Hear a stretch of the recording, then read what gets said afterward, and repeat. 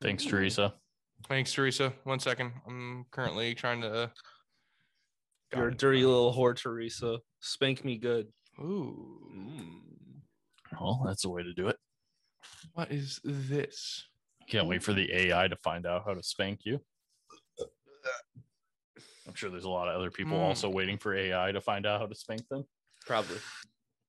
Maybe a little pegging on top. Ooh. I want pizza. We're just all horny. How do you right guys now, feel about pegging?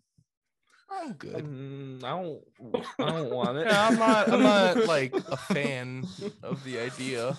Morgan wants it to happen to me, but I don't want it. What does she gain from this? How does that make you feel, Adam? What does she gain out of pegging you? Is she a sadist? Does she enjoy your pain? Yeah, just the pure satisfaction of seeing me get pegged, I guess. I don't know.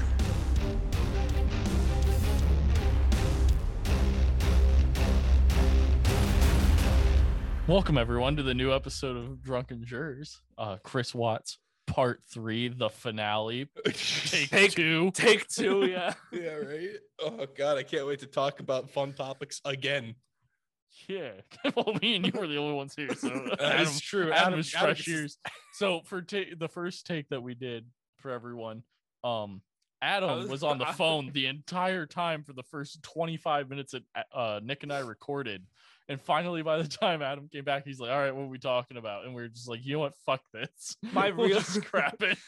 My he got another phone call once we started. Yeah, we started. I immediately got a phone call and I was like, all right, like I'll be back. It's my realtor. And then I came back about 10 minutes later. She called me again. And I was like, all right. So part 2 or take 2. Part 3, though. Part 3, take 2, session 1. Yeah. 0.5. Kind of. Curse of the Black Pearl. Yes. All right. Well, I'm Jeff. I'm Adam. I'm Nick. And I don't have a camera this week. But if you're listening to the audio, this doesn't matter to you. So what I'm saying, I'm just wasting time at this point. True. And we have a lot to get through. We do. Kind of. Ish. Yeah, I don't know. is there? There's a lot of stuff we don't want to get through. Yeah, I think I might just be stalling at this point. I'm drinking Busch Diesel. Oh, per the usual. Literally kill someone for a case of Busch. I am drinking a mixed drink. It is 3 shots of apple smash rum with stale ginger ale. How's that? Honestly, way better than I thought was going to be. I feel like apple and ginger go together. That's what I thought, and it's very good. It's like apple pie almost. Because I don't think there's any ginger in apple pie. And I'm going to let you know it tastes nothing like apple pie. We can try that sometime, but I don't think ginger it's going to and go apple well. pie. I feel like the ginger might replace the hit apple? of the cinnamon. Oh. We'll replace the apple with the ginger. Oh, there we go. Isn't that like a rutabaga? Rutabaga? Do you mean What? rhubarb? Rhubarb, yeah, that. Fucking moron. I've never had that. Oh, I'm drinking. So I'm drinking Bud Light because that's all Target has. Because Target discriminates against good taste. I currently have a glass of the Real McCoy single blended 12-year-old rum. And before that, I had a glass of Mixers limited release toasted barrel whiskey. All right, so we left off on part 2 with Chris confessing, saying that Shanann had strangled the kid, so he got into a fit of rage and did the same thing to her. And then gave the location of all the bodies, which was Survey 319. So part 3 here, we're going to go through the finding of the bodies, the autopsies of the bodies, which is the part that neither Nick or I want to go through. And then you act like I want to go through that. No, we're not saying you do, but we just don't know if you're going to hate it as much as we did. Then we have Nicole's next 3 interviews with the police, which I'm going to sum up into a solid, hopefully 5-minute segment because they are stupid and don't really give any info. And then we got Chris's plea deal, his quote unquote sentencing, and then theories. Well, his prison interview, which I also won't go into much because still not a lot came out of it. But we're gonna have fun. And then theories is what we're gonna end off with, and we're gonna probably have some fun with those because we're gonna need it after such sadness. You guys got anything you want to say about the first couple parts? Anything you want to get out before we go into some absolute garbage? Because now I'm stalling. So my sources for this one is A Deal with the Devil, Discovering Chris Watts, The Facts Part 2. And then also my other source is The Truth Within the Lies, Discovering Chris Watts, The Theories Part 3. I had Crimea by Orlando. Oh shit, that's the wrong one. God damn. Yeah, I hate to tell you, but we're not going over that topic today. All right. My Daddy is a Hero, How Chris Watts Went from Family Man to Family Killer by Lana Derhally. We'll get, if we can talk about it later. I was not a big fan of this book. I was the Netflix documentary. Well, American I expect Murder, something like that. I don't remember the I name. expect a full rundown of the entire production cast, Adam. God damn it. I went through The this production already. cast. Chris Watts. I don't the think police he produced, I don't officers. think he had anything to do with it, but You could say he wrote the story though. He was a screenwriter. American Murder, The Family Next Door. Yeah, I was close. Were you? On the afternoon of August 15, 2018, while Tammy and Graham were interrogating Chris Watts, the other members of the investigation team made their way to Survey 319. According to Chris's GPS, he drove to this well site after leaving his house on the morning of August 13th, which is the day that they were killed and quote unquote went missing. They met with an Anadarko employee who escorted them down to the well site, which was fenced in with barbed wire and contained a wellhead and a separator and storage tanks on a gravel pad.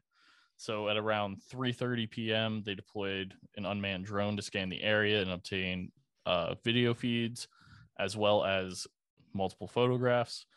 They noticed that in the brush to the south of the pad, they located what appeared to be a sheet lying on the ground. And then when they approached the sheet, and they discovered a bare area of dirt that appeared to have been recently disturbed. And then after finding that, they left the area to obtain permission to search, because at this time they didn't have a warrant to be able to search it. They only had permission. They had to get permission to actually search. So around 4:15 p.m., they received consent from the owner of the land to allow them to search the area and collect evidence. So they go in, they approach it, take the stained sheet into evidence, and they realized that it was a fitted bed sheet, and it had the same pattern of the sheets that were in the Watts bedroom, in that wonderful just pile of shit bedding thrown to the side. There were also 2 garbage bags in the brush close to the sheet, which were also left recently. So then they issued a search warrant. And then right after that, they were informed that Chris had confessed to killing his wife and dumping her body and his 2 daughters' bodies at the well site. So then they called on the coroner. At this point, one of the detectives climbs the stairs to the top of the holding tanks and manages to peer inside of the opening with a flashlight.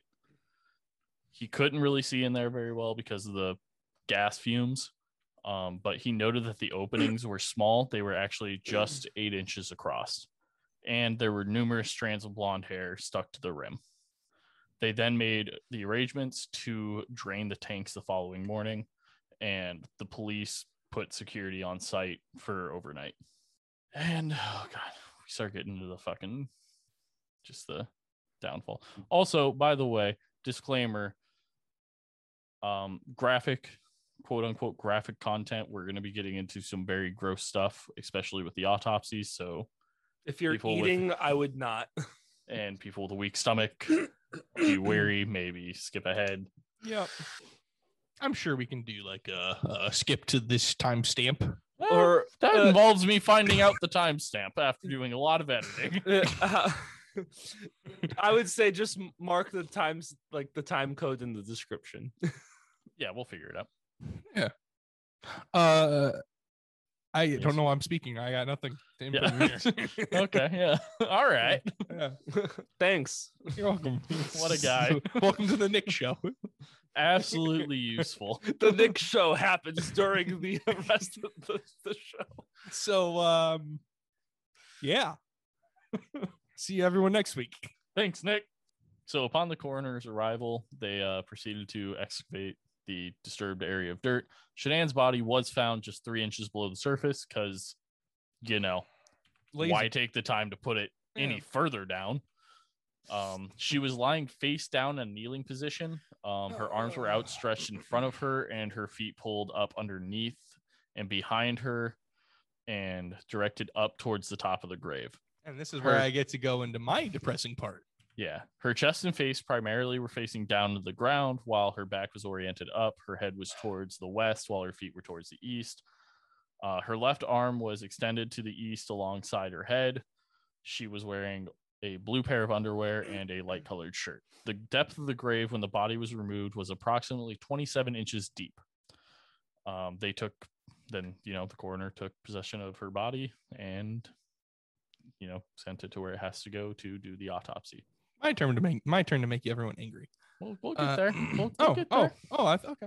We'll do it during the autopsy or whenever it's brought up. So at 8:30 a.m. on the 16th of August of 2018, Tammy Lee met with multiple Anadarko employees as well as several police officers at the site to recover the bodies of Bella and Cece. They brought in a hazmat unit to obviously do it because it's oil and all that wonderful shit. So they did, your safety briefing, and then they were informed that the east tank contained approximately 9 feet of crude oil and the west one approximately 1.4 feet. So they proceed of emptying the east tank first because it's bigger. So they did a grid search while they waited. They located the they were trying to locate children's blankets and stuffed animals that Chris had mentioned leaving at the gravesite. They couldn't be located. I'm assuming they probably ended up in the fucking tank and got like dissolved or fucking destroyed or some shit. Probably. I think they, in the doc, they said that like the girls were like holding on to their blankies at the time. Yeah. That makes sense to make them feel safer. So yeah, it's probably also possible. He probably also used them to smother them. So it took approximately 6 hours to drain the first tank. Then they pulled away the manway cover. And the members of the hazmat unit entered and recovered a female child, obviously, which they later identified as Cece. She was covered in oil and was removed from the tank in a white decontamination box. And she was wearing a pink nightgown as well as a pull-up diaper. And then once outside the tank, Dr. Michael Burson, who was a forensic pathologist, patted her stomach area down with absorbent pads, and Cece appeared to have skin slippage, which we will get into later, and was wrapped in a white sheet and laid inside the open body bag. Which one was Cece? The younger one. She was the one that was 3. Then they recover Bella's body. Basically same thing, just later in the day. She was at the bottom of the west tank, and she was wearing a pink multicolored shirt and shorts. Now we get into the wonderful, and I mean that in the most sarcastic way, the autopsies. Yet again, disclaimer, this will be kind of graphic and pretty gross depending on how you view stuff. I think any way you view stuff, this is pretty bad. So we'll try to get through it together. And I'll try to skip a whole bunch of gruesome stuff. But so 10 a.m. the next day, so the 17th of August, Agent Tammy Lee visits McKee Medical Center to attend the autopsies of Shanann, Bella, and Cece. So the people doing the autopsies were Dr. Michael Burson and his assistant Joey Weiner were present to perform the autopsies. Also attending was Weld County Coroner Carl Blesch, Weld County Chief Deputy District Attorney Steve Wren, Weld County Deputy District Attorney Patrick Roche, FBI Special Agent Graham Coder, and CBI Crime Scene Analyst Eric Bryant. So the first autopsy performed was on Shanann Watts. Shanann, yet again, was wearing a purple/gray t-shirt, black bra, and a blue thong. Obviously, those were taken into evidence. Shanann appeared to also have a large amount of skin slippage, and her amniotic sac was protruding from her vaginal area. Nick, would you like to correct how I said that and also now go into the worst part of this entire thing? Yeah. So when they found her Also, body, before we do this, Ferda to everyone. Oh, this is gonna suck. Oh, yeah, especially because this is blue corn whiskey. So I'm drinking really good rum. I put too much rum in that. that's not good. I'm warm now. Same. I just had a Chasing flush through of like I now have the goosebumps because it rushed through my body. I'm chasing this with Bud Light, so I'm upset. Yeah, What are you, fucking Stupid? Yes. Okay. Nick, continue on. So the when they found Shanann's body, she had what was called a grave birth. So their child Nico, right? That's what they were gonna name the son. I think Nico? I Nico? never got anything. I of think it was that in Nico. mind. They were gonna name him Nico. He was essentially out, and it was at that point in the pregnancy where if he had been born premature, they would have put him in prenatal care, but he would have survived with almost all likelihood. But because He was like 15 weeks at that point, right? it would have been enough where he's definitely a premature birth, but it's Probably some survivable. difficulties, but yeah. Yeah, it's survivable. So basically, the unborn child and the embryonic sac and everything just kind of fell out because of decomp and the muscles relaxing, and just was kind of just there next to her. Well, it wasn't next to her because the dirt kept it in, but it was out. Like she gave birth after death to an unborn child. I am now getting angry, and I am very tired of talking about this. As this is the second time I've had to go into it. I don't. Well, this is something that makes me very upset. I'm about to mention the next thing that's going to now push Nick over the edge, but we will try to push past it. The fetus and that amniotic sac were removed and collected as evidence. This makes me incredibly upset. I know, I understand. Without getting into the political and without getting into everything about it, this to me makes me incredibly upset at the state of Colorado that they tagged a unborn child as evidence like they would tag a computer. This upsets me. I'm sure it upsets these two to different degrees and on different levels, but this is something that really upsets me personally. And that's where we'll leave it. Yeah. However everyone feels about it. I'm sure we're all upset. Yeah, it's a shitty thing no matter what. A child died. Yep. Multiple children died, actually, but an unborn child died also. Yes. And the mother. Yes. A lot of dead people. Yes. Bad things. Yes. So also during the autopsy, Dr. Burson advised that Shanann's hyoid bone was not broken. Hyoid bone being in your neck. Most times when you're manually strangled, it is typically broken because the amount of pressure it takes to strangle if you do the bone song, the femur is connected to the coccyx or whatever. Okay, whatever. Yeah, we'll skip past that. That's the one bone that's not connected, and that's like the key sign of manual strangulation is that being cracked or bruised or fractured. So although he pointed out bruising to the soft tissue on the right side of the bone, he also noted bruising to the muscles and tissues in Shanann's neck. The doctor advised he did not know any other trauma to Shanann's body and found no evidence of disease. He also he advised that her preliminary cause of death was asphyxiation due to manual strangulation, which is the official autopsy report. And then I have the full autopsies for each. not really going to go into them. I'm going to do the highlights. Maybe with the kids, I'll go For into those a who little bit don't, of for stuff. those who don't know, autopsies are incredibly long and detailed. They should be. Yes, yeah, but also there's But a lot they of stuff are, that yes, we yeah. don't We really don't need to know. go over. A lot of, because they go over everything, and the skull, the brain, the everything, and like there's a lot of things that are like everything's normal, and there's no point in us going into that. I'm just going to highlight the things that were wrong. Her toxicology came back, whatever. She did have a blood alcohol concentration of 0.128 grams per 100 milliliter. We looked this up last time Nick and I did this. She your definitely body, had a drink. Yeah, she had a drink, but your body does also produce still, Yeah, like after death, and it creates some sort of. It wouldn't be alcohol. surprising that if she had like it's not unimaginable that she had a glass of wine when she got home or at some point during that evening.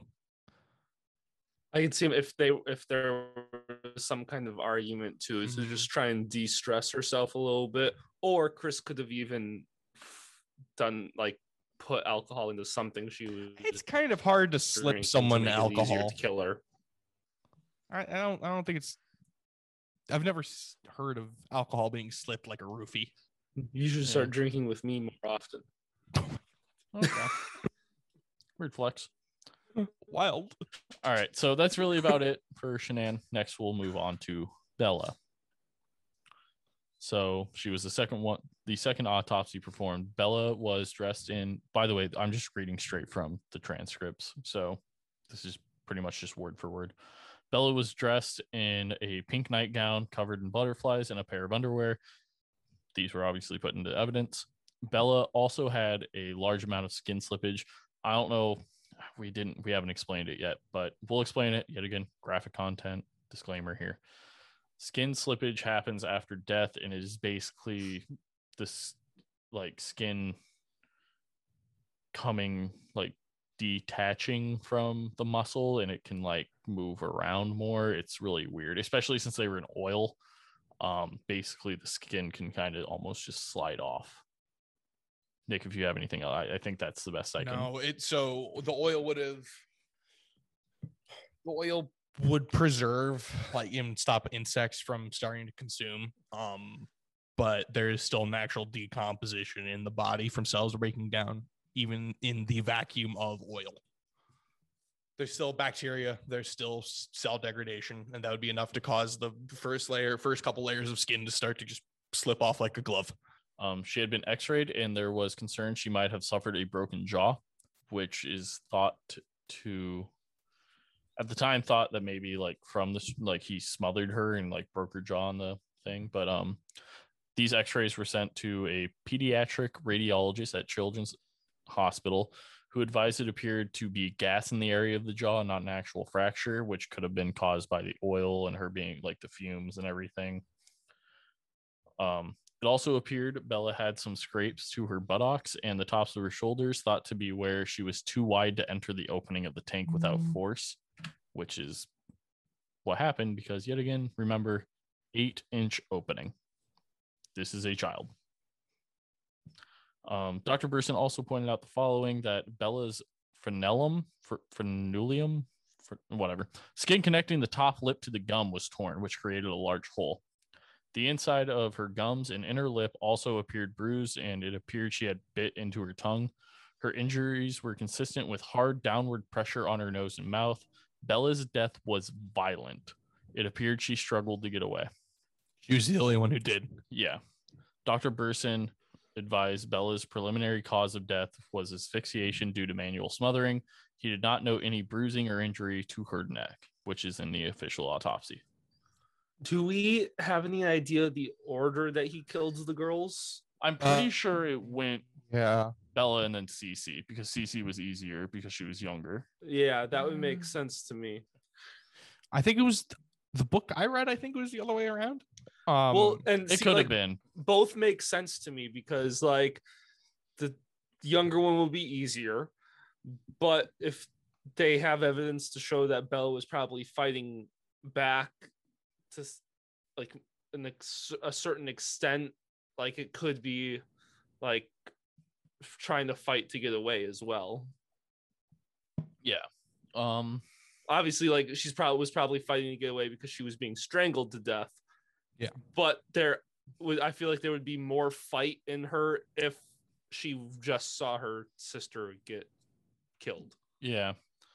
I mean, either way, it's still, I mean, fighting, natural reflex. It's just because I feel like I'm not 100% on this. Don't take my exact word, but I feel like there was somewhere that I read when he talked about Bella dying that it was extremely difficult because of how much she fought back. Yeah. She also, because she's the oldest, correct? Yes. Yeah, she 4. Would have a better comprehension of what's happening and would be able to kind of understand that she's in danger. All right, so the third and final autopsy was of Cece. Cece was dressed in a pink nightgown and Minnie Mouse underwear and a pull-up diaper. The nightgown and underwear were collected as evidence. Cece also had a large amount of skin slippage.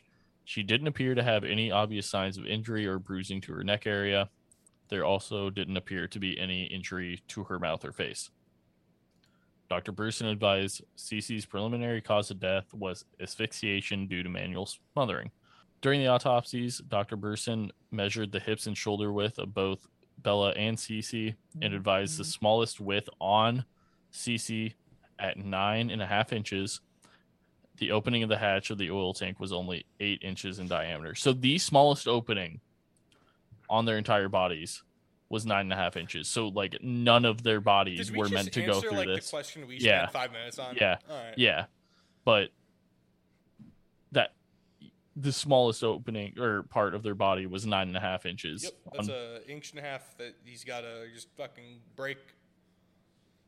How much time do you think he took Well, to be able also, to fucking push them in? Well, He's not large. Hold but... on. I just like look at ourselves, and this is our oh god, what's happening with and then Adam? We can do this. Oh, like we can go from here to this. Like that cuts off a decent amount. All right, we're done with autopsies. We're done with that. Woo! Absolute bullshit. I'm gonna pour me another glass though, because now we get to go into his absolute bullshit plea deal. Jeff, treat yourself with a little bit more blue corn. No, I'm out of blue corn. Oh. It was only one sample. You dumbass. You should go get some. Oh yeah, I'll just go get some blue corn. Am I going Texas single malt or Texas rye 100 proof? Oh, 100 proof. You're getting slushed. Oh, that's funny because the Texas single malt was 53% alcohol. Shit. Jesus. Yes. No. Yes. No. Go fuck yourself. Absolutely not. You absolute buffoon. Chris Watts plea deal. So on November 6th of 2018, Chris filed a written waiver and a guilty plea deal. God, I fucking hate this. The plea deal said that Chris agreed to this in order to avoid the death penalty, and Shanann's family approved it. Shanann's mother reportedly said, "He made the choice to take those lives, but I don't want to be in the position to take his." However, as soon as this happened, the investigation was immediately halted, leaving a ton of unanswered questions, which is why we're kind of in the spot we are today with all the theories, and he still hasn't opened up about it because he knows he doesn't fucking have to. Man, that family is such better people than I am. Yeah. So, oh God. So, I'm actually surprised Colorado has death penalty.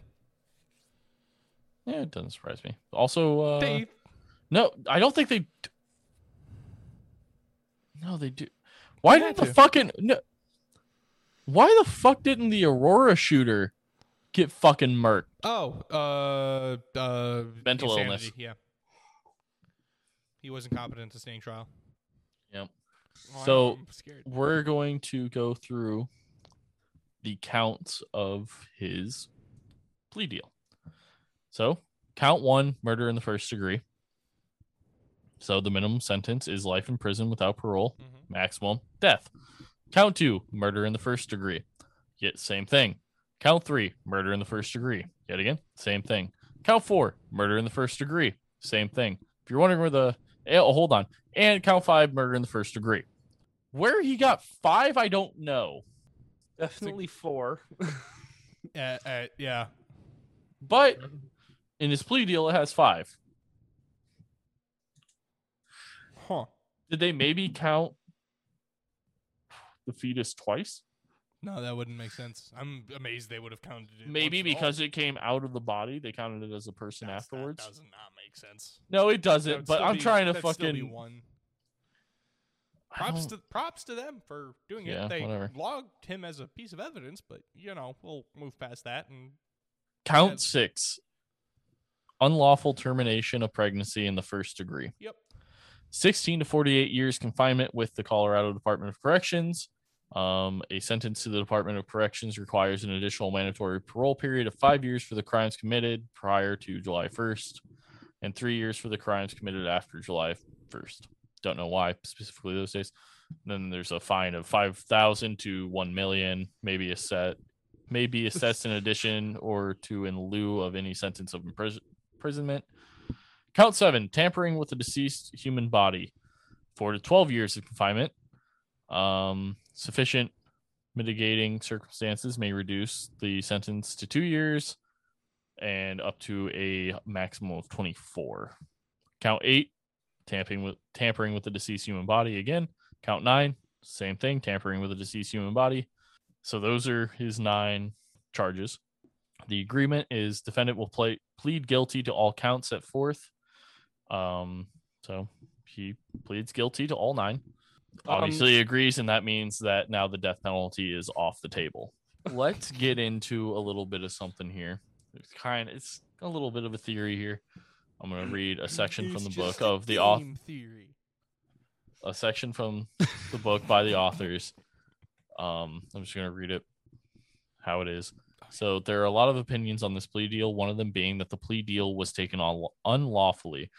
It certainly seemed to have been dealt with faster than usual in such a high-profile case. Chris was never made to confess the entire truth, to explain that the hows and whys in their entirety. We, the public, didn't get to hear what caused this once seemingly perfect husband and father to perform one of the most heinous acts. We can't be the only ones who felt cheated by this. To be fair, it is not our problem. Okay. Also, I have my notes. I like.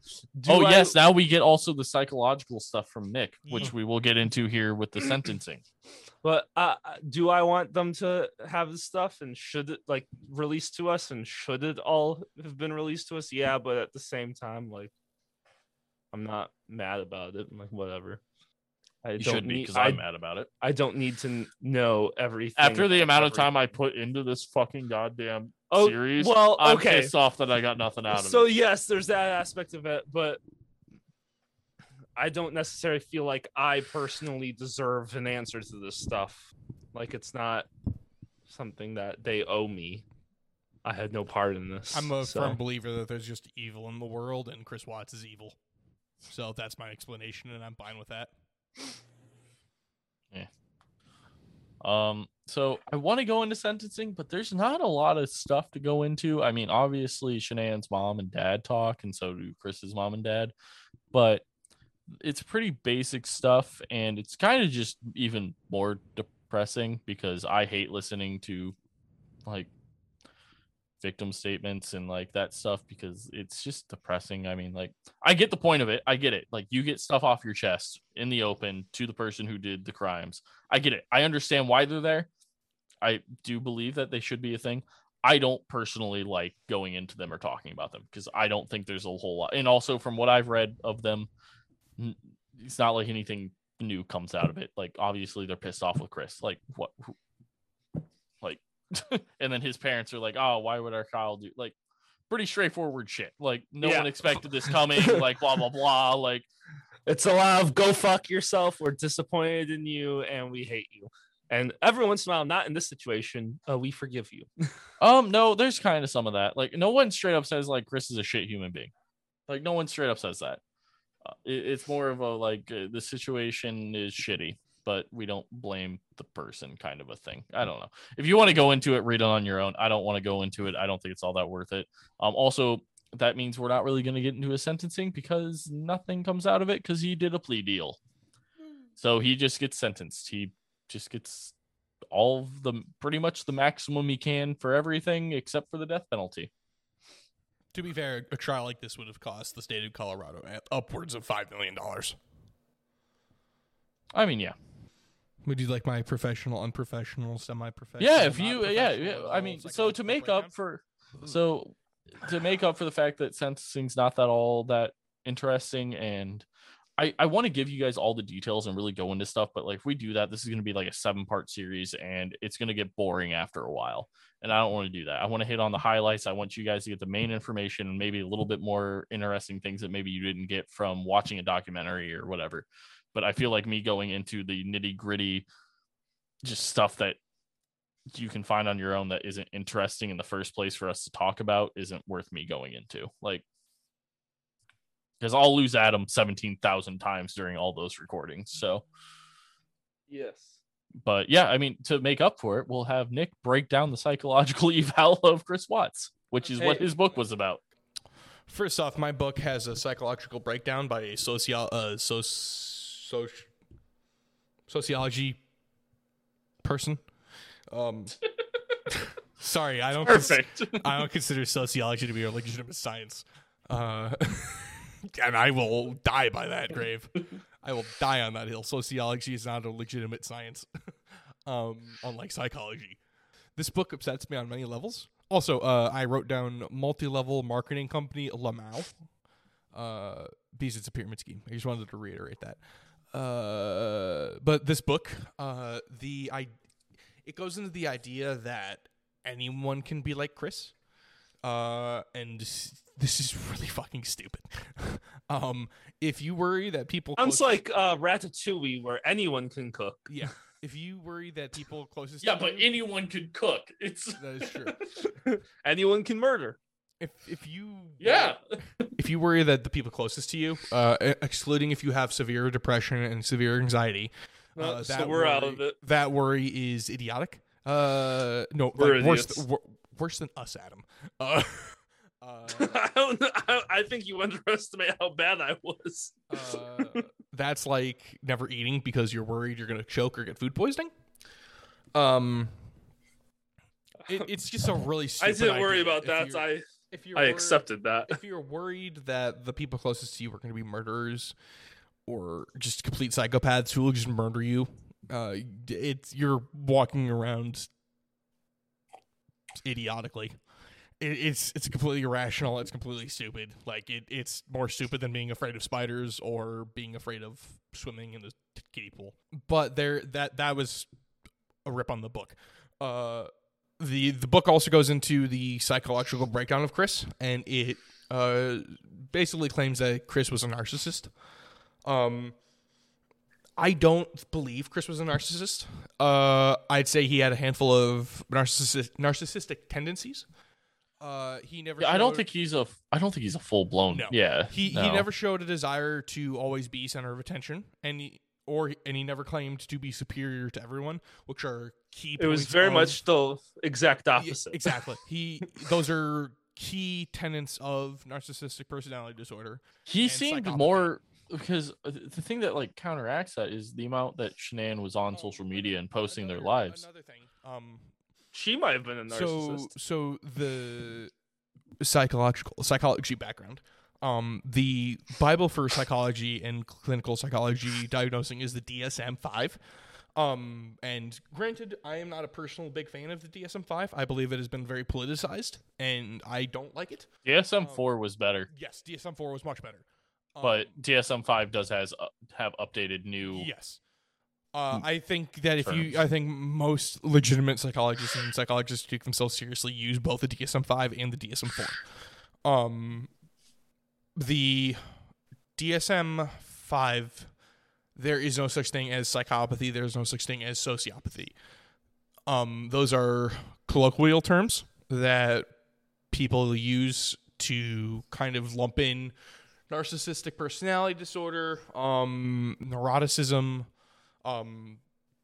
other tenets of the dark triad, which are neuropathy, psychopathy, and Machiavellianism.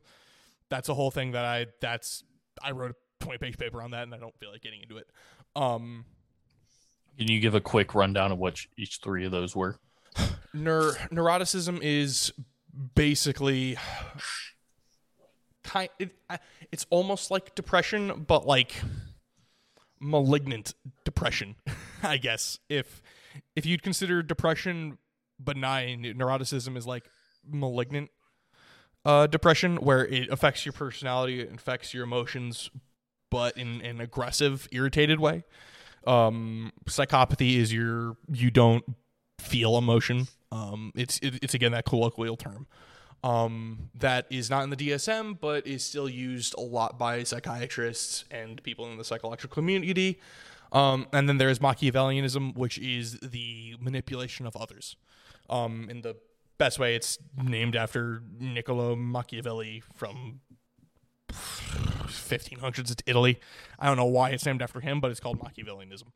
And then the idea is that those three things create the perfect violent person in tandem. And typically, if you look at Ted Bundy, if you look at Jeffrey Dahmer, they all had those three things. That they had the full triad. Jeffrey Dahmer, I don't think fully fits that as much as, like, if you went into like Jeffrey Dahmer's a weird thing that we might get into later on a podcast. Honesty, I don't know that much about Dahmer. I don't think if you look into Dahmer's like prison interviews and stuff, it doesn't. It's a thing for a different podcast, but he doesn't fully fit it. I would say like John Wayne Gacy and Bundy. John Wayne Gacy is a perfect example of the dark triad. Chris Watts had none of these.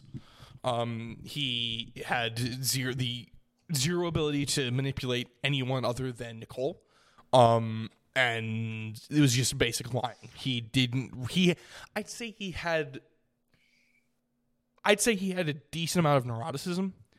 But I think he lacked really the big parts. Yeah, he lacked and then so narcissistic personality disorder, the big things are center of attention, the claiming to be superior, it always has to be about me. That was none of Chris. He was a little bit manipulative. He didn't really know how to communicate emotions, but those are like underlying things. But also, that's a thing that a lot of people go through. Like, some people just suck at putting, getting their emotions out and stuff like that. It's going to annoy me if I don't. Neurotic. If I don't give you a proper definition of neuroticism. Neuroticism has been considered fundamental personality trait. It's part of the Big Five. Such people are thought to respond worse to stressors and are more likely to interpret ordinary situations such as minor frustrations as appearing hopelessly difficult. We're all neuroticists. I am most certainly neurotic. I would self-diagnose myself as neurotic. I mean, same. Yeah. So the thing with neuroticism is clarifying it from depression, because it is completely separate from depression. That's neuroticism. So I think there is an interesting case that could be made that Chris had narcissistic personality disorder, but it was so suppressed by Shannon's personality that it never really showed. I personally don't buy it, because he never showed signs of narcissistic personality disorder in early life and before meeting Shanann. I think that Chris had some psychopathic tendencies. I think he had certain tendencies for narcissistic personality disorder. My personal belief is that he lacked the ability to really understand and embrace emotion. He was incredibly neurotic, but I think that came in a large part from his father and his father's inability to convey and properly teach him how to show emotion. Can you describe the difference between neurotic and narcissist? So narcissist is the pursuit of gratification from vanity or egotistic in admiration of one's idealized self-image and attributes. So it's me. I am the best. I am the greatest. There's no one better than me, and no one acknowledges that except for me. That is narcissism. Neuroticism is, again, the inability to handle basically overreacting on certain stressors that a normal person would react to neuroticism. If a person without neuroticism opens their car door or has someone ding their car door getting out of their car, that person is like, all right, annoying, whatever, exchange information, it's not a big deal. Someone neurotic is going to flip shit and lose their mind.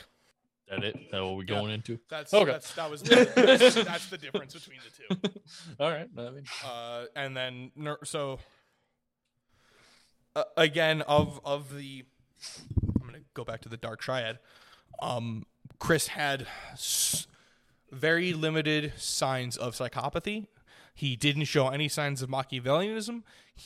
I'd say there's a very strong case that he was extremely neurotic. Okay. That is your unprofessional, professional, semi-professional, not professional at all opinion. I am not a licensed I take it. psychiatrist, thanks for the disclaimer. We needed it but I am a minor in forensic psychology. before we get sued for like $15. Yep.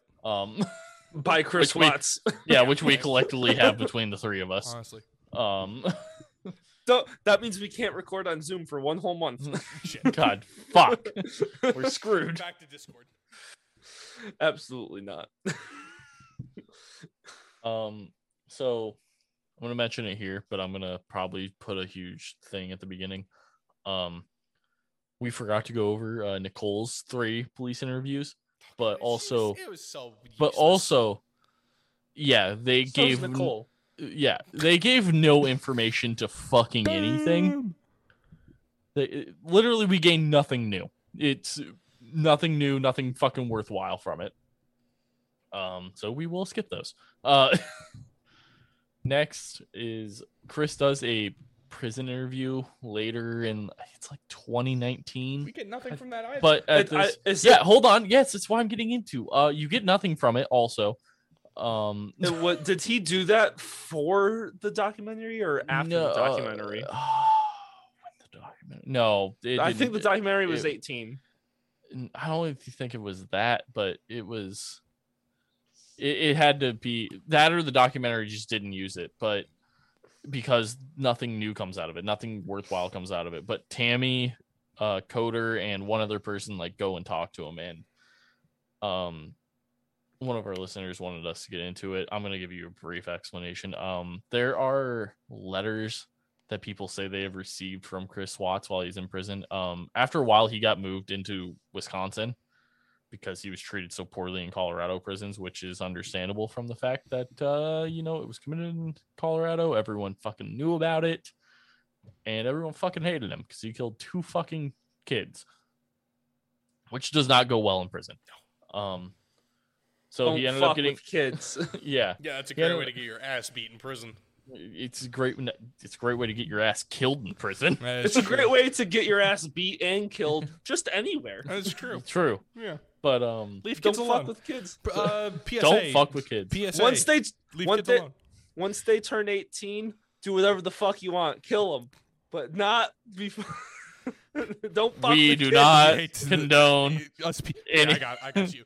Us Okay. people at You Hate to See It podcast do not condone the statements made by Adam Filippiak, and we do not approve of murder after the age of 18, and or before the age of 18.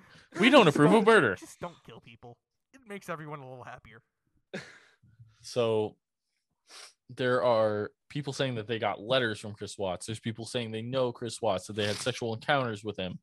And basically they go in, and one of the huge topics is them talking about that type of stuff of like, did you have affairs with anyone else? Did you have sexual relations with anyone else? And Not it was sexual always no. relations with that and- woman.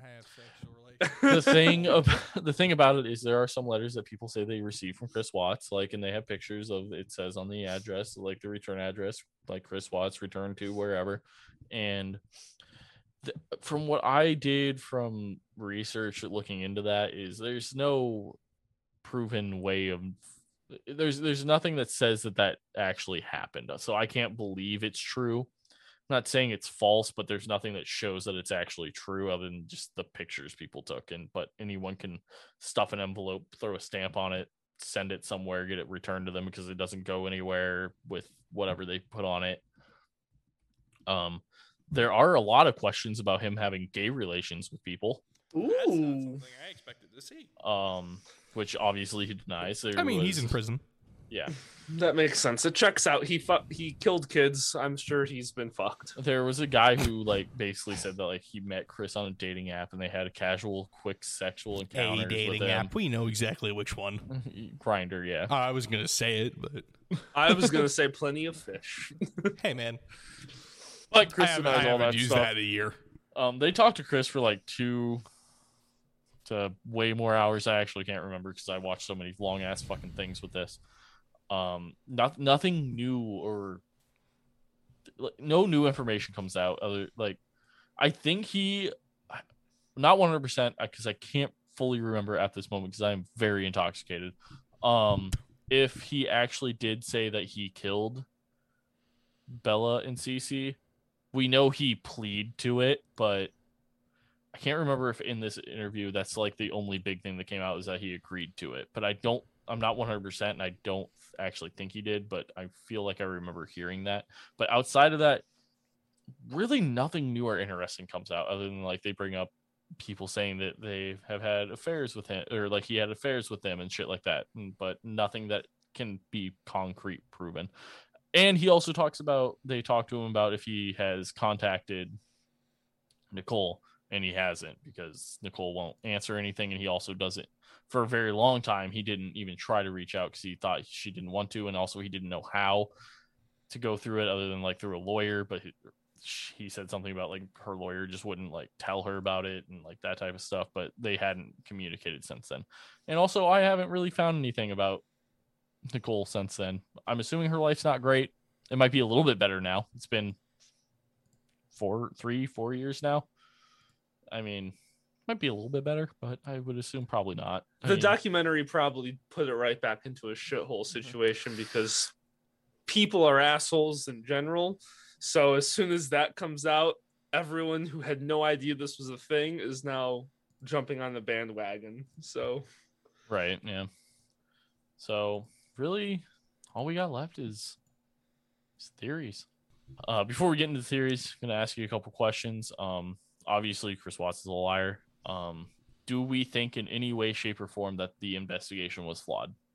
No. Even if we don't think it is, explain why you don't think it is. We'll go into not huge into it, but let's get into it a little bit. I'm trying to remember everything. I do remember that I felt that there was some lackluster performances by certain officers, but I can't remember the details of it. Was in part 1 that something happened that I was like, wow, that's kind of not. They allowed him to walk through the house with them, but yet again they can't tell him that he's not allowed to. So and yet again they couldn't tell him not to be in his house, so he got a whole night to clean and destroy evidence if there was any. I don't think that the investigation itself at any point was flawed. I think they did what they, with the scenario they were given at the time. The investigation was legal. That's the problem is I don't have, my problem with the investigation is, things that I wish they wouldn't have done, which would have been illegal for them to say, don't let you, you can't be in this house, things of that nature that they can't say. Which is just more on but they didn't ever do that to him. Yeah, until they went into the actual investigation, which they were like, "Do you have a friend you can stay with?" or something like that. And then there's the only other issue I ever had with any part of the investigation was the interrogation. Well, we're gonna leave that out of. We're gonna go into that separately. We're just talking about the initial them showing up and then before he confesses or his interviews. I don't think there's anything that they did technically wrong at all. I think they actually handled it really well when going to his house off the first initial 911 call and then the following day showing up with the cadaver dogs. And going, I don't think anything. You're innocent until proven guilty, and that's what it was. This was just a situation that in hindsight, like, you wish you could have not done certain things, but that would have been illegal at the time. So me personally, even the atrocity that this was, I am still of firm mind and belief that it's better 10 guilty men go free than one innocent be punished. I know that's not as popular now, but I'm still of firm belief in that. Even though this is one of the worst crimes a man can commit, I'd rather all people that do something like this. Outside of, actually, I don't know where I would rank this out of the ones we've done, because I was gonna say besides Armin Meaves, but Armin Meaves actually, I think this would rank above it, because Armin Meaves, the person was consenting, it was just still illegal. It was just gross. It was gross and illegal, very gross and yet illegal. But also, I think Michelle Nodick, what she did is a little bit worse, but that's just me personally. But so I think Michelle is probably worse because Chris she did it for 3 kids' entire lives. Well, yeah, like, but like here's the thing, like, it's Chris did it this one instance. He had this one instance of being a very bad human being, where Michelle was mentally torturing and emotionally torturing and physically. people and physically torturing these people for extended amounts of times and then killing them. At least Chris, which is awful to say, but at least Chris just killed them. Yeah. Like the mental... It all happened within what, maybe like 4 or 5 hours? Yeah, like the torture aspect and then killing them, like those are 2 very bad things, where Chris has only done 1 very bad thing. Yeah, I don't know. I don't think there's any botched thing with the confession and interviews. I don't think them interviewing him or giving him doing the polygraph. I mean, he willingly, voluntarily did all those things up until the confession. The only thing I find sketchy was the way that they got his attention away from his father saying he needed a lawyer. It's sketchy, but it's also legal. But I personally find it a little bit but it's not illegal. I don't remember who she was, but that female interrogator, Tammy Lee, I believe. Yeah, she, like, I mean, I am a believer of you're innocent until proven guilty. And in the episode that we talked about this interrogation, I mentioned, like, you are making an assumption that he is guilty right now, and you are leading him into confessing based on the fact that you think he's guilty. Just the way she handled it, it worked out. If she handles this a completely different situation, like a different situation, a similar way, and it doesn't work out, you are very much in the wrong. Because of this is why it is very important to know your rights and know how to handle being talked to by a police officer. Chris fucked up a lot. I want police to be able to successfully do these things. Yes, I want criminals to be stopped. Yes, I want murderers to be put in jail and these types of crimes to be brought to justice. But at the same time, it is incredibly important that you, the average person, knows your rights, and knows that the Constitution is your friend. And so a huge thing about very that, idiotic to throw away your rights, which is what so a huge thing about it is your Miranda rights aren't. So everyone because of crime shows, everyone thinks that when you are arrested, your Miranda rights are read to you. That's not the case. That has a lot to do with when are you actually arrested. There's a very fine point between you are brought in for questioning and you are now under arrest. That is why if you ask, "Hey, am I under arrest?" No, I'm gonna go have lunch somewhere else. Leave. You can leave at any point as long as you are not under arrest.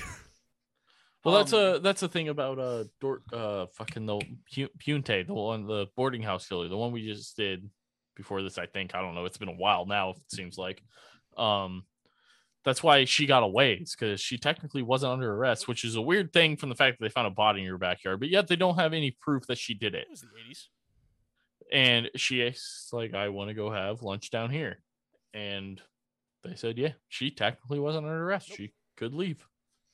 No, so I mean, so for me, this is like a scary situation to be in terms of like looking at Chris, looking at myself. I have Asperger's.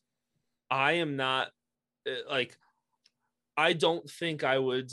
I've like, thankfully I've never had to go through the situation, but I don't think if I found out that someone close to me, family, children, stuff had died, I probably wouldn't be crying either. I probably would show zero emotion, as if I didn't care, which is not true. I would care.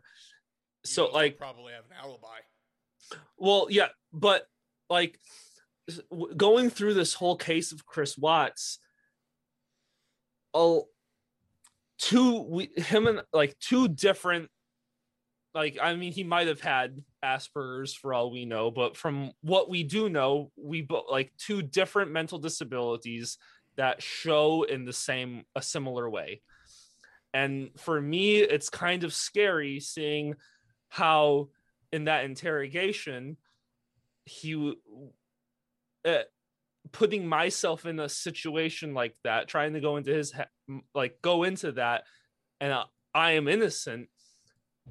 Like seeing and understanding how things are being reacted, and then when this cop doesn't believe things and and also forcing the confession out of him, that has happened to me, not for anything like jail time or stuff. When I was in high school, I saw a cell phone on the ground, picked it up, was going to be late for class, so I was like, oh, like, I need to get to class, I'll turn this in later. Forgot about it, and was questioned by the officer at the high school for 2.5 hours until I gave up and confessed to something that I didn't intentionally didn't do. I stole the cell phone because, I mean, technically I did, but it wasn't an intentional thing. And I sat there and was questioned until I just said, fine, fuck it, if you want. And literally, I said, fine, fuck it. If you want me to admit, sure, whatever. Just let me the fuck go. Like, I didn't do anything, but sure. And I said that. And like, having someone being taken advantage of like that scares the shit out of me for something more serious than taking a cell phone on accident. And that exact thing has happened before, which is a shame. It has happened. It has happened in the past quite a bit, back in the 50s and 60s, when mental illness wasn't fully understood and was stigmatized. To be fair, mental illness wasn't really understood 10 years ago when this happened to me. So that is fair. Yeah. I mean, yeah, no, it's the thing about mental illness is it's always being like, it's new. It's always being learned. There's always new stuff coming out of it.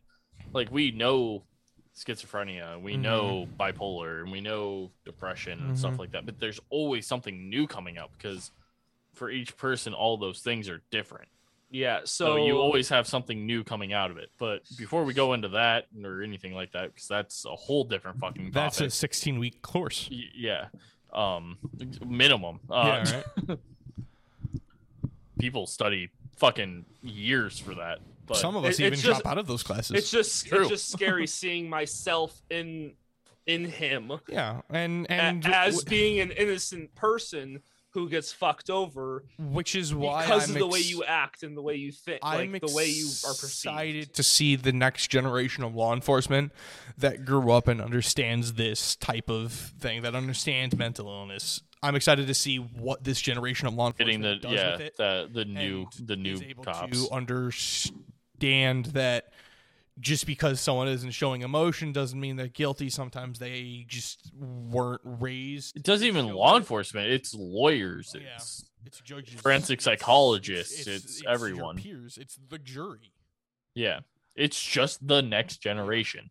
Well, and very excited to see that. People our age have Like, not only do I have the mental illness, I was still raised on the a man has to be this kind of thing value, which we are just now breaking away from. I still which adhere I to don't. that. Well, yeah, like I am not like I was raised. Men don't cry. Men don't cry in public. Now you add my mental illness on top of that. How the fuck do you want me to respond to things? Because I think I'm supposed to be emotionless all the time. We're in a very weird spot, Yes. but we need to move on because we still haven't even gotten to the theories. Wait, So we still have more? What the fuck? yeah, what? Yeah, we haven't even gotten to the theories. I just asked you a fucking question. So I wish we did this on the regular podcast. One question, 30 minutes. So there are technically 3 different confessions. So the first confession was August 15, 2018, where he did it in front of the police, where he admitted to killing Shanann after she had killed the girls, which was obviously untrue, as they had excused and he had confessed to the next part, whatever, blah, blah, blah.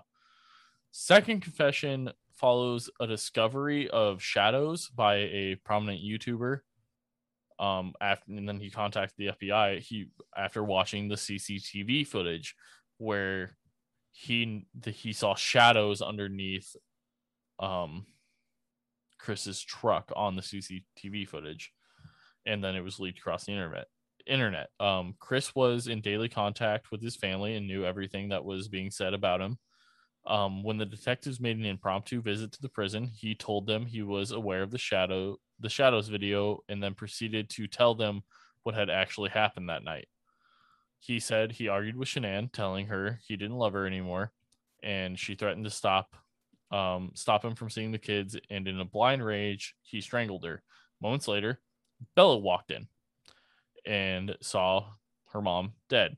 He would then proceed to wrap Shanann in a sheet, dragged her downstairs to the truck, stuffed her body into the footwell, and then put the kids in, took them to the oil field. The actual quote unquote what we actually know, quote unquote actually know that happened. The third confession was given in Sherilyn Cadle in her book, which was called Letters from Christopher. Wish I would have read it so I could have done more with this, but I just don't fucking have time to read every little bit. Chris tells her he had been planning to kill Shanann and the girls for weeks before the actual murders. He also confessed to killing the girls twice. Cadle's book was then withdrawn from sale because of some copyright issues, but she then has a new book containing these initial letters, and more is due out in November, December of 2020, and is called The Murders of Christopher Watts. If you guys would like to go read it, go read it. I don't have time to read it and then put it into this episode. So whatever you guys learn from that, congrats. Great for you. But those are the 3 types of confessions we have. Have a wonderful, horrible time reading it. Yeah. So first theory, pretty obvious. The theory of she actually killed the kids, and then Chris killed her.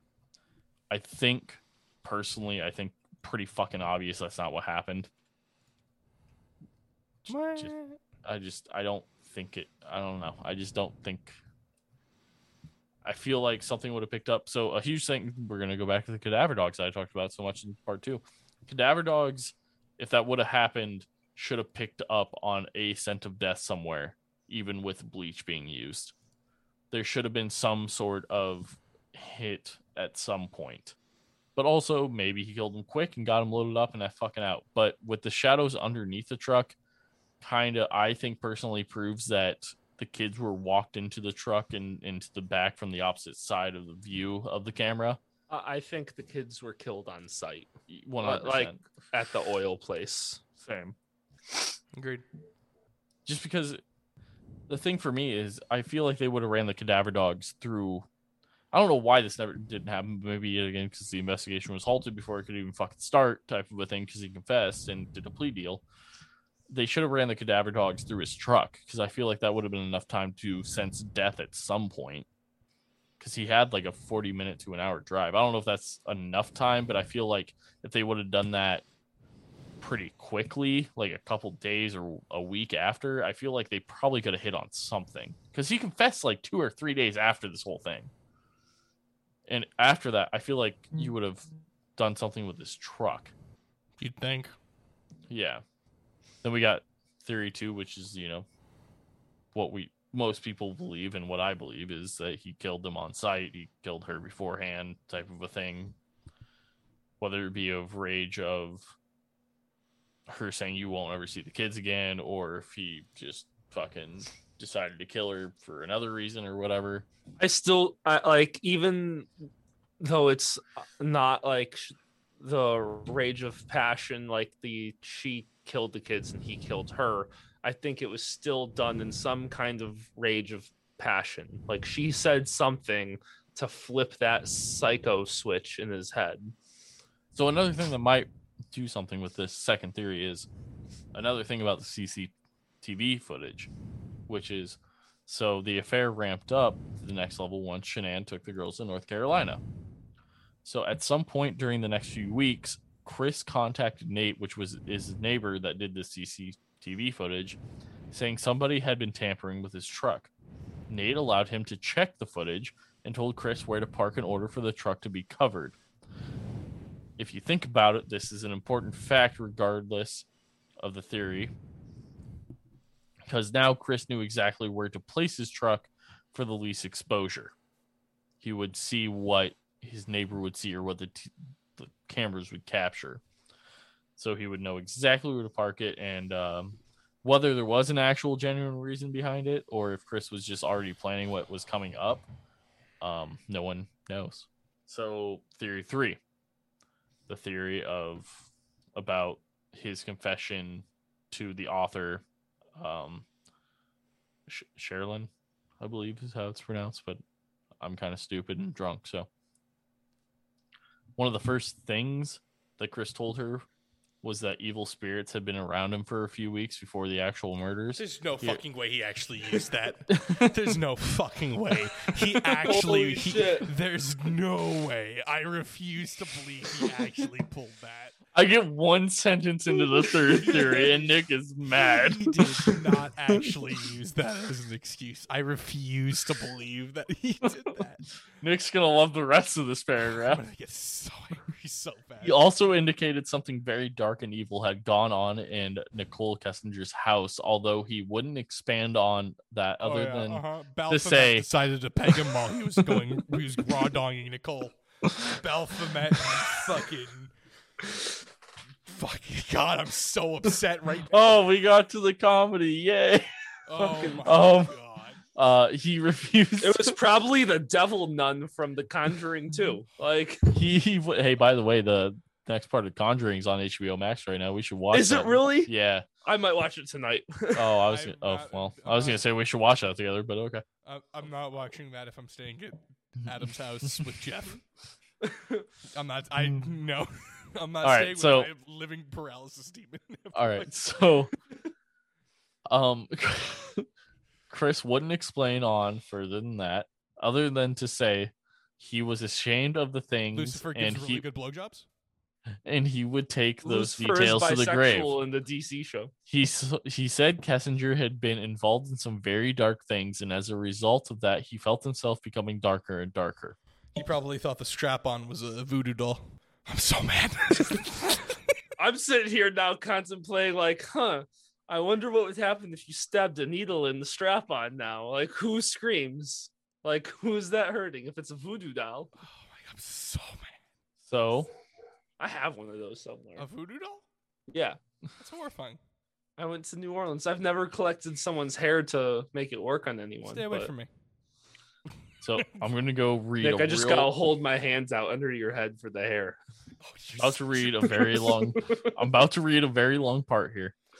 So on the 14th of July of 2018, Chris invited Kessinger to his house for the second time on their way back from their trip from the Shelby Museum. They gonna fuck.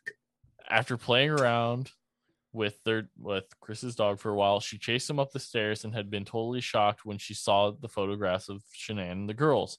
These images must have brought it home to her that she was tearing a family apart. He tried to calm her down and ended up telling her that he and Shanann had discussed having another baby in weeks before he had met Kessinger. This freaked her out by all accounts, and she supposedly told him she didn't want to be able to give him. Sorry. This freaked her out by all accounts, and she supposedly told him she wanted to be able to give him his first son. It was from this moment his plan was to cause Shanann to miscarry. On the first night he arrived in North Carolina, he wasted no time putting his plan into action. Shanann complained of a headache, and he gave her 80 milligrams of oxycodone, telling her it was an over-the-counter painkiller. He was certain he'd give her a large enough dose to cause her to lose the baby. But instead, 80 milligrams.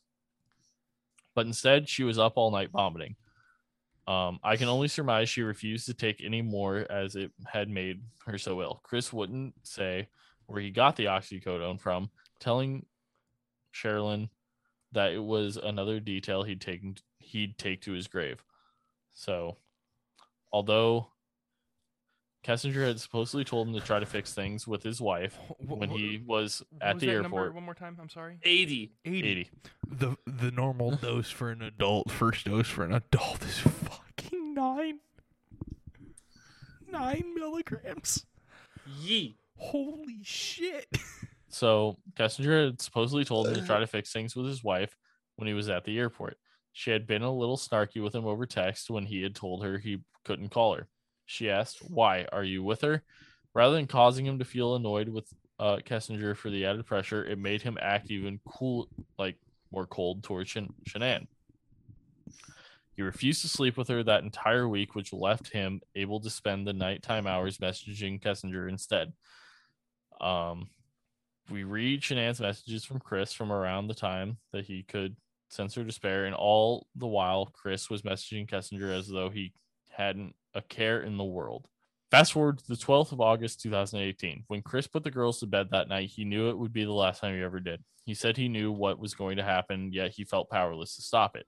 He spent the day at a birthday party, played with water balloons, sang songs, prepared dinner, showered them, read bedtime stories, and all the while was in no doubt what he intended to do the following morning. So Shanann arrived home before 2 a.m. They had sex, but blah, blah, blah. His alarm sounded. He got dressed. Before going to wake Shanann, he dealt with the girls, taking a pillow off their beds. He smothered each of his daughters where they lay. Afterwards, he climbed back into bed with Shanann. Before he would have woken her to argue, or he would have just attacked her. He was scared of her after all. But he goes into detail about the argument. So basically argues with her and then smothers her.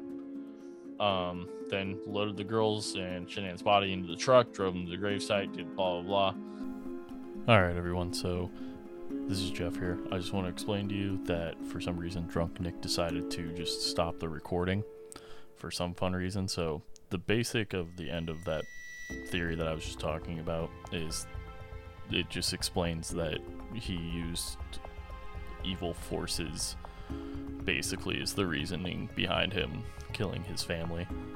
But that is actually the wrap up to our Chris Watts series. 3 whole parts. We get into a lot of stuff. I hope you guys enjoyed. We do greatly appreciate the support that we've gotten going through for all of our podcasts, especially lately. You guys have been amazing. All right, and if you want to follow us on social media, in the description is our link tree. So you click on that, it'll give you the links to all of our social medias and anywhere you can find podcasts to listen to the podcast. It also has our Podbean, which is if you become a patron, you get extra stuff like unedited videos, and at the $1 tier, you get the Taskmaster special from the beginning of this year. But to wrap it up, as Nick always says, professionals have standards, and we don't. Clearly Nick doesn't, because he fucking cut off the recording. And as Adam says, we're better than you. Thank you, and we appreciate you.